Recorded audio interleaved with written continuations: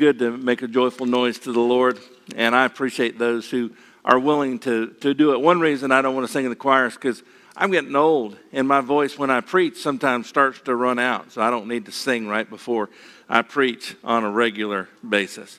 You know, Sharon sang about the goodness of God, and I think most of us recognize that God is good. And sometimes we look around us and we wonder why God allows some of the things that he allows us. The shooting in Texas this past week. That is horrific just to think about, is it not? It's a complicated situation. There are a lot of factors that are involved in the situation. There's some things that we can do. There's some things that we cannot do.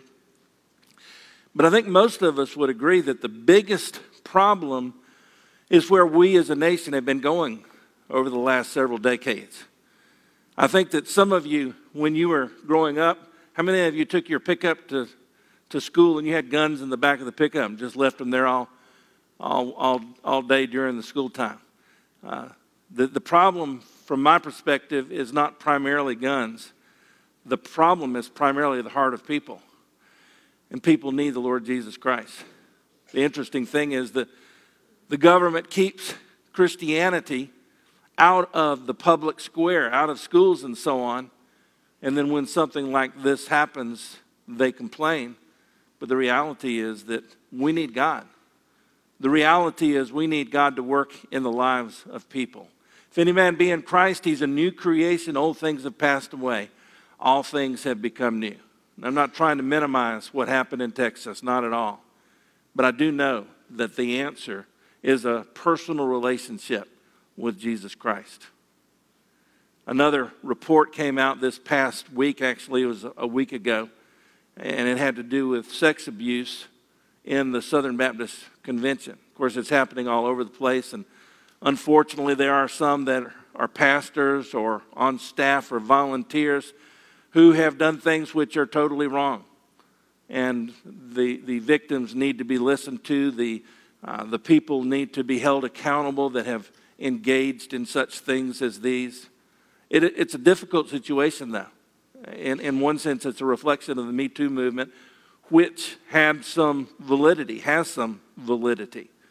On the other side, there's a portion of Scripture that says, do not receive an accusation against an elder except with 2 or 3 witnesses.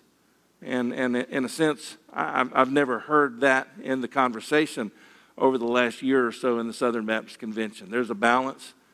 We need to make sure, though, that we are taking care of the victims, that we are making sure that we are being safe. One of the things we try to do here is anybody that works with children or youth, we try to have them background checked, and we try to take steps to where people are not alone with individuals and so on, because it is important to keep people safe, and it's important to listen to them and to try to help them to heal. We need wisdom, do we not, in the nation today, in the church today. Even though we see the bad news, we know that God is good. We know that we can trust in him no matter what. You know, as we think about Memorial Day, I have written down here an opportunity to remember and honor those who have given their lives in service to our country. And that's so important. But I also have written down a realization that so many others were willing to give their lives, but they did not have to do so. And I believe that that's a reflection, in one way, of the love of God. In a sense, we were created in the image of God. And I believe that all of us, even though we are evil, even though we have a human nature which is wrong, all of us have an element of God and God's character in us. And I believe that as we think about these soldiers who have given their lives, it reminds me to some extent about what God did for us. God did not spare his own son, but delivered him up for us all. We need to trust him to guide us and direct us and to help us. John 3:16, we're very familiar with it. For God so loved the world that he did what? He gave his only son, that whosoever believes in him should not perish, but have everlasting life. It's interesting. 1 John 3:16 says this, by this we know love, because he laid down his life for us, and we also ought to lay down our lives for the brethren. So he laid down his life for us. We ought to do the same thing. And of course, that's what soldiers are willing to do on a regular basis. John 15:13 says this, greater love has no one than this, than to lay down one's life for his friends. Again, the ultimate example is the Lord Jesus Christ. But I believe that as we think about our military and what they're willing to do and what so many have done, they have laid down their lives for their friends, for their brothers, for their sisters. As we think about what Jesus did, we need to focus on him. And we're going to do that from Luke chapter 9. If you will take your Bibles and turn to Luke chapter 9, beginning to read at verse number 18. Luke 9:18.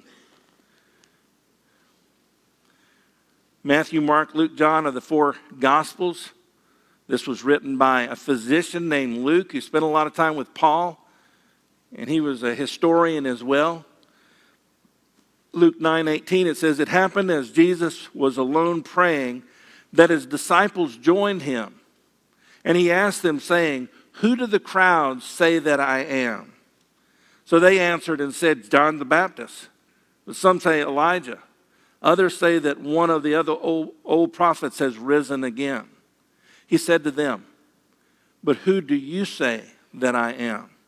Peter answered and said, the Christ of God. And strictly he warned and commanded them to tell this to no one, saying, the Son of Man must suffer many things and be rejected by the elders and chief priests and scribes and be killed and be raised the third day. Then he said to them all, if anyone desires to come after me, let him deny himself, take up his cross daily, and follow me. For whoever desires to save his life will lose it, but whoever loses his life for my sake will save it. For what does it profit to a man if he gains the whole world and is himself destroyed or lost?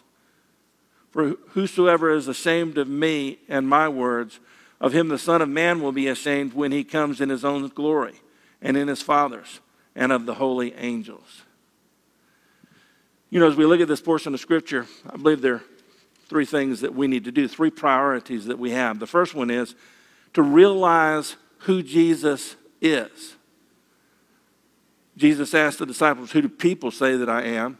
And they had different ideas. They had different opinions. And I guess we all have different opinions, do we not? About Jesus, about the Bible, and things of that nature. But then Jesus said, who do you say that I am? To the disciples. And their response was clear that he was the Christ, the Messiah, the Son of God. We need to recognize that Jesus was not just a good man, though he was a good man. He was not just a great teacher, though he was probably the greatest teacher who ever lived. I need to take out that probably. He was the greatest teacher who ever lived.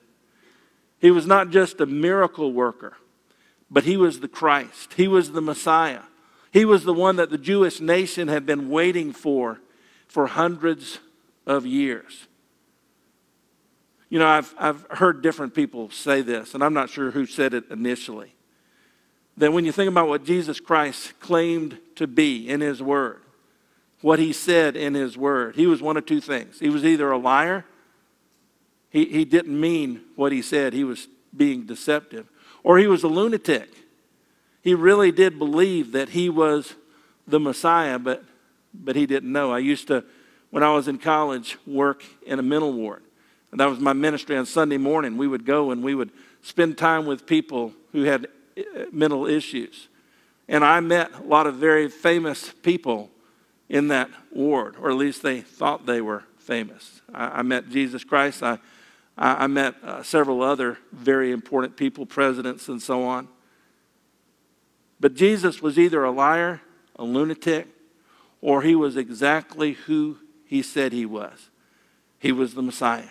He was the Lord Jesus Christ. And we need to recognize who Jesus was, to realize who Jesus is. In Matthew chapter 16, verse number 15, Simon Peter answered and he said, "You are the Christ, the Son of the living God." I think in this day and age, there's so many people that think Jesus was just a great man. and he was a great man. But he was fully God and fully man. He was indeed the Messiah. So number one, realize who Jesus is. Number two, remember why Jesus came. Jesus didn't come just to teach us some things. He didn't come to work some miracles. He primarily came to give his life on the cross so that we might have everlasting life. Now, Jesus was looking ahead when in Luke chapter 9, he said these words. Luke chapter 9, verse number 22, the Son of Man must suffer many things and be rejected by the elders and chief priests and scribes and be killed and be raised the third day. Notice, number one, that he suffered many things. It was just not just his time on the cross, though that was a very big part of it. But he went through a good amount of stuff. Even in the Garden of Gethsemane, when he was praying, he was sweating drops of blood. He suffered many things. He was rejected by the elders, by the chief priests and scribes. Those who were religious leaders in that day rejected the Lord Jesus Christ. He was killed on the cross, and then the third day he rose again. That's what the gospel is all about. The fact that Jesus died and he rose again. And because Jesus died and rose again, we can have everlasting life. Matthew 16 is a sister portion of Scripture, so to speak. In other words, it's a reflection of what is said in Luke. And this is what it says in verse 21 and following. From that time, Jesus began to show his disciples that he must go to Jerusalem and suffer many things from the elders and chief priests and scribes and be killed and be raised the third day. Then Peter took him aside and began to rebuke him, saying, far be it from you, Lord, this shall not happen to you. But he turned and said to Peter, get behind me, Satan. You are an offense to me. You're not mindful of the things of God, but the things of men. Because Peter and the disciples thought that Jesus coming as the Messiah meant that he would sort of take over. He would reign in the world. He would overthrow the Roman Empire, at least the portion of Roman Empire that they were associated with. They thought that he would come as the reigning Messiah, and one of these days he will. But the reality is that Jesus came as the suffering Messiah. If you look at Isaiah chapter 53, it's clear that the Messiah was going to suffer to pay the penalty for our sins. And we need to realize, to remember why Jesus came. Mark 10:45 puts it like this. This is Jesus speaking. For even the Son of Man did not come to be served, but to serve and to give his life a ransom for many. To give his life a ransom for many. Most kings come to be served. They want everybody to do what they want them to do. But Jesus came to serve people. And that's what he did during his life, did he not? And then he died for many on the cross. He gave his life as a ransom. The reality is we're sinners. We deserve to spend eternity in hell because of our sin. The wages of sin is death. But the gift of God is eternal life through Jesus Christ our Lord. He paid the penalty for our sins by dying on the cross. And if we believe, then we can have everlasting life. That's what the gospel is all about. And the gospel is why Jesus came. So number one, we realize who Jesus was, or who he is. And that would be the Messiah, the Son of God. We remember why Jesus came. He came to die on the cross to pay the penalty for our sin. Then thirdly, we need to reflect on when Jesus comes back again. Notice verses 23 and following. Luke chapter 9, verse 23, he said to them all, if any man desires to come after me, let him deny himself, take up his cross, and follow me. For whoever desires to save his life will lose it, but whoever loses his life for my sake will save it. For what profit is it to a man if he gains the whole world and himself is destroyed or lost? It seems to indicate that those of us who are just focused on us, those of us who are seeking just to take care of number one, so to speak, which many people say number one is us, but of course number one ought to be God, seeking first the kingdom of God and his righteousness, then when it comes to eternity, we're going to be in trouble. In fact, in verse number 26, it says, whoever is ashamed of me and my words, of him the Son of Man will be ashamed when he comes in his own glory and in his Father's and of the holy angels. Did you know Jesus Christ is coming back? Now, some preachers don't believe that. Some preachers don't believe in the return of Jesus Christ. You know why I believe some people don't believe that? It's because they don't believe God's word. Because God's word is clear that Jesus Christ is going to come back. In fact, when he ascended up to heaven, the disciples were there watching him go into heaven. A couple of angels came along and say, why are you watching him go into heaven? He's going to come in like manner as he left. We don't know when Jesus Christ is coming back, but we know that he is. And we know that we need to be ready. We need to reflect on when Jesus comes back and live life with an eternal perspective. Have you ever thought about that before? How long are we going to live here on earth? I know Mr. Baker lived to be 99. There's some others in our church that have been in their 90s. In fact, there's some in the 90s right now. And that's a good long life. But it's nothing compared to eternity. There are different ways to describe how long eternity is. One of my favorites is that every 1,000 years a bird gets one grain of sand from the east coast and takes it to the west coast. 1,000 years later, he gets another grain of sand and takes it to the west coast. He gets all of the grains of sand on the east coast and takes them to the west coast, and then he starts back over, going back to the east coast with the grains of sand every 1,000 years. And eternity will have just begun. It's one way to think about it. Eternity is a long time. We have a tendency to live for the here and now rather than living in the light of eternity. It's important for us to seek to have an eternal perspective. In fact, in Colossians chapter 3, Paul talks about seeking those things which are above, where Christ is, seated at the right hand of God, setting our affection on things above, not on things on the earth. How many people really do that? How many of us really focus on heavenly things rather than earthly things? It's sometimes a challenge to do that. We have a lot going on around us. We live in a hectic world. And there's so many things coming our way. Whether it has to do with appointments or interruptions or telephone calls or text messages or emails. How many of you get too many emails? If you get too many emails, raise your hand. How many of you have been tempted just to do away with your phones and your computers? I see some of their hands. How many of you do that? You don't check your email and stuff like that. Probably some of us would prefer to do that.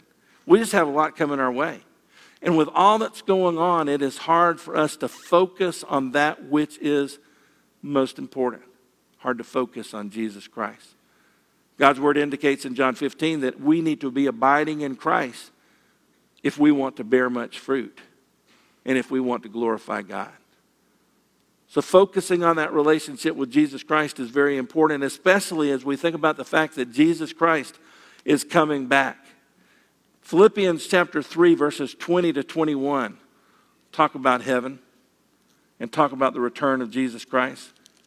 Philippians chapter 3, verse 20, our citizenship is where? In heaven, from which we also eagerly wait for the Savior, the Lord Jesus Christ, who will transform our lowly body that it may be conformed to his glorious body, according to the working by which he is able even to subdue all things to himself. Our citizenship is not here on earth, it's in heaven. And we can look forward to heaven. Now, I was young when I was born. I just wanted to see if people were listening. I really don't remember it. But I was born in New Jersey. Can you tell from my accent? I was born during a doubleheader. Dad was not at the hospital. He was out at the park playing a doubleheader. And, of course, Mom was there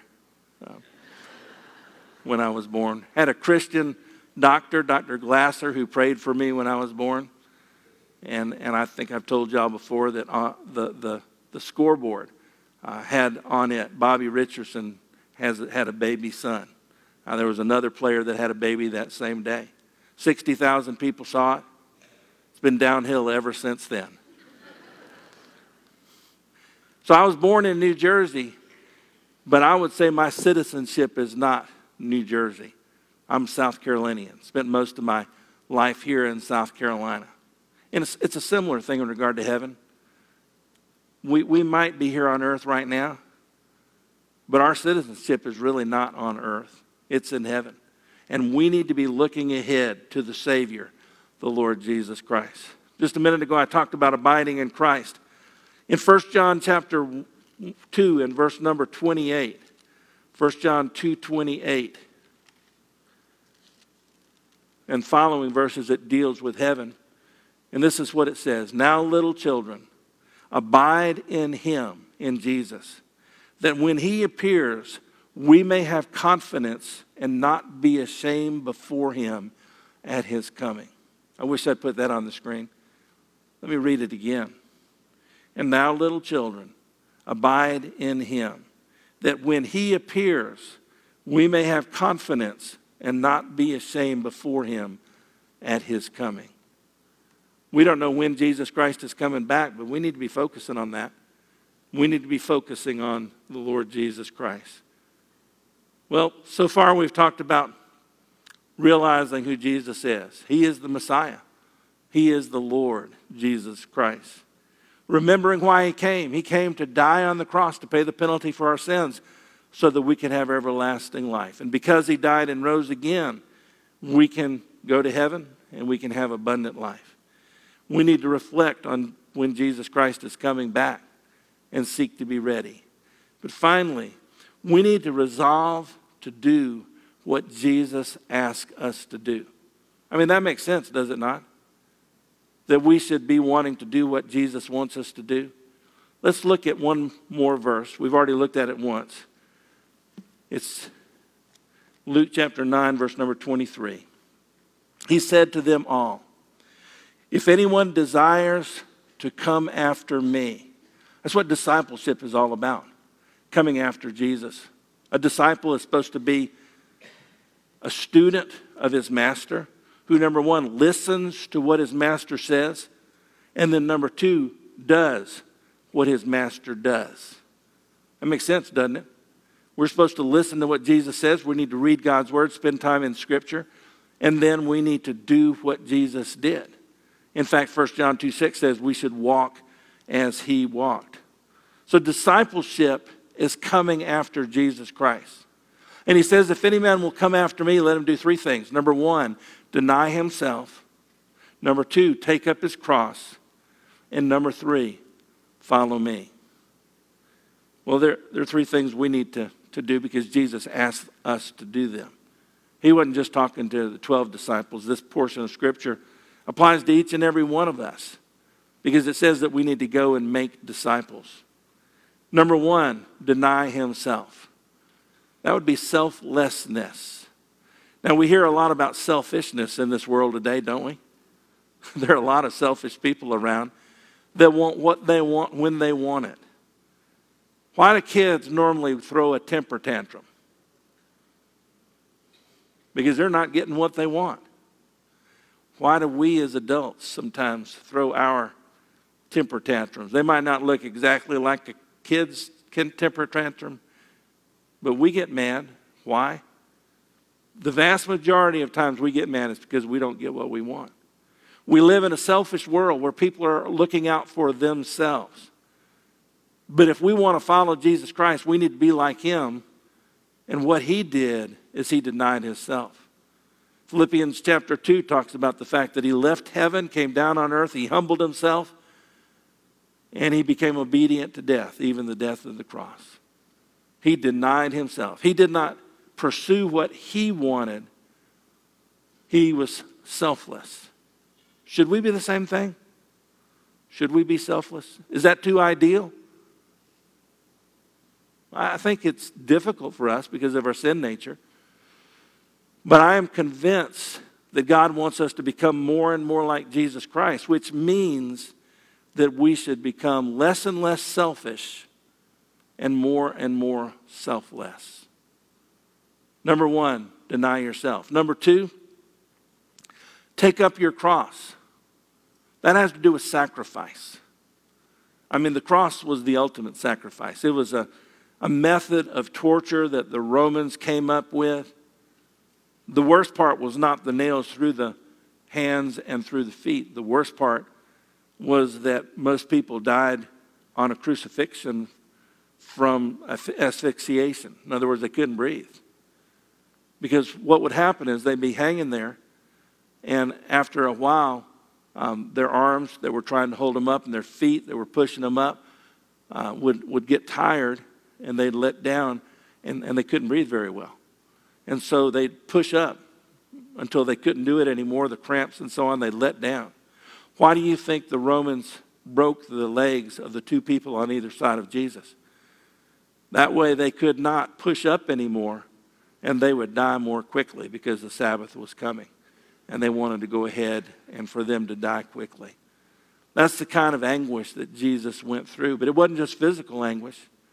It was also emotional anguish. He was separated from God. Remember, he said, my God, why have you forsaken me?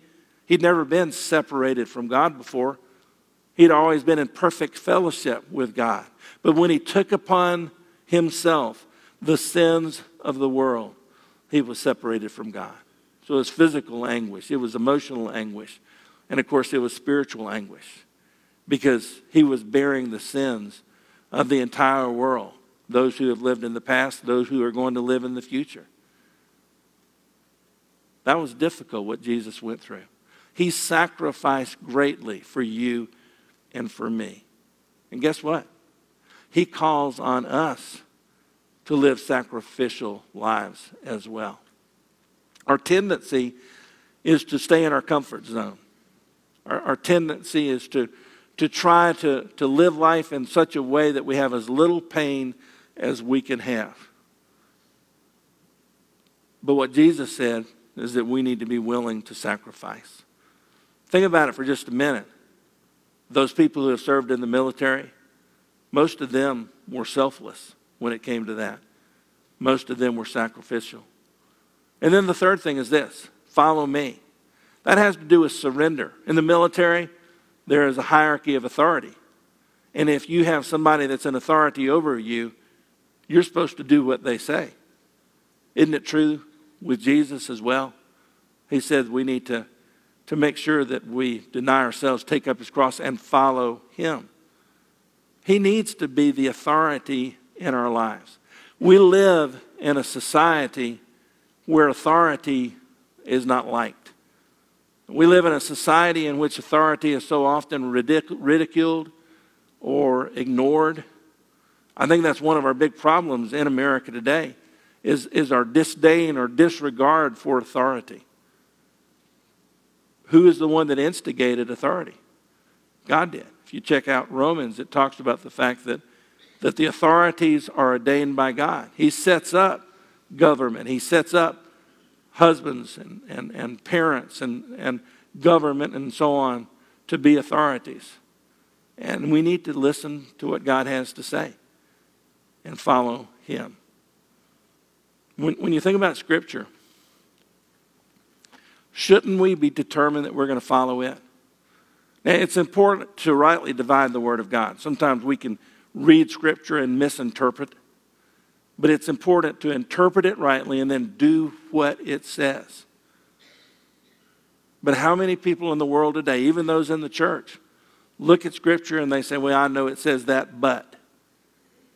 We should have a determination that we are going to be totally obedient to God's Word as we rightly divide the word of truth.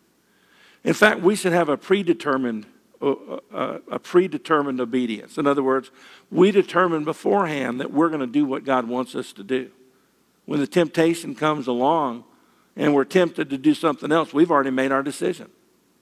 We don't have to make another decision. We've already decided that we are going to follow Jesus Christ and we're going to follow his word.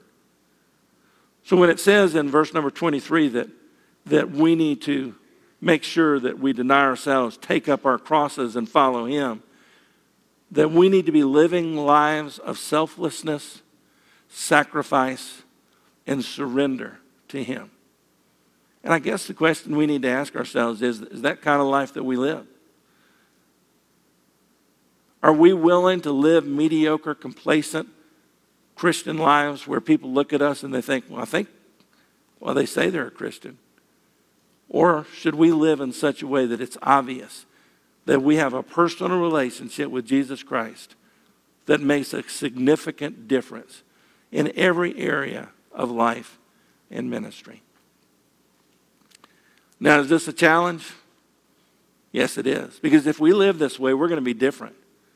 And there's some that will probably make fun of us because of the way that we are living.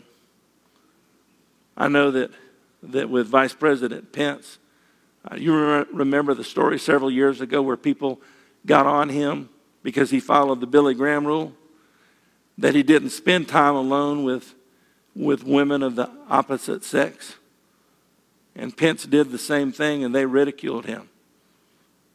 But isn't that the smart thing to do? I really believe that Billy Graham was an individual who loved God and wanted to live for him, and God used him significantly. Do we love God? Do we want to live for him?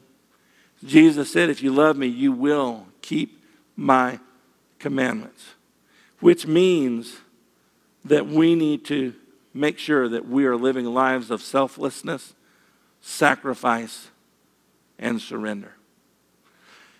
Now, we cannot do it in our own strength. But aren't you glad for Philippians 4:13, where Paul said, I can do all things through Christ who strengthens me. If any man be in Christ, he's a new creation. Old things have passed away, all things have become new.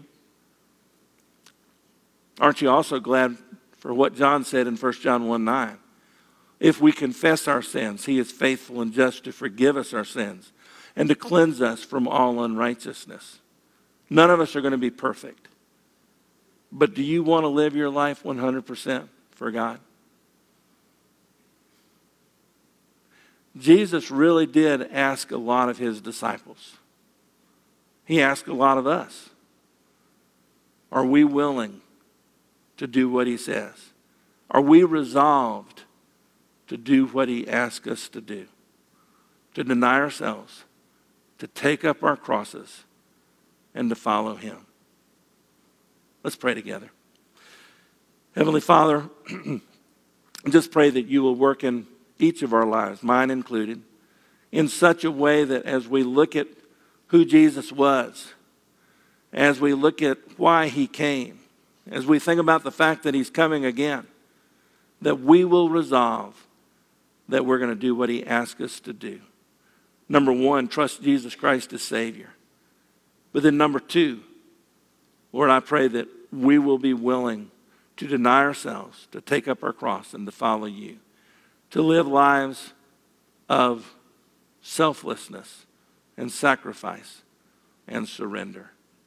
Lord, I do pray that you will transform us by the renewing of our minds, that through your word and through prayer we'll think differently and we'll live differently for your honor and for your glory. All because we love you. In Jesus' name, amen.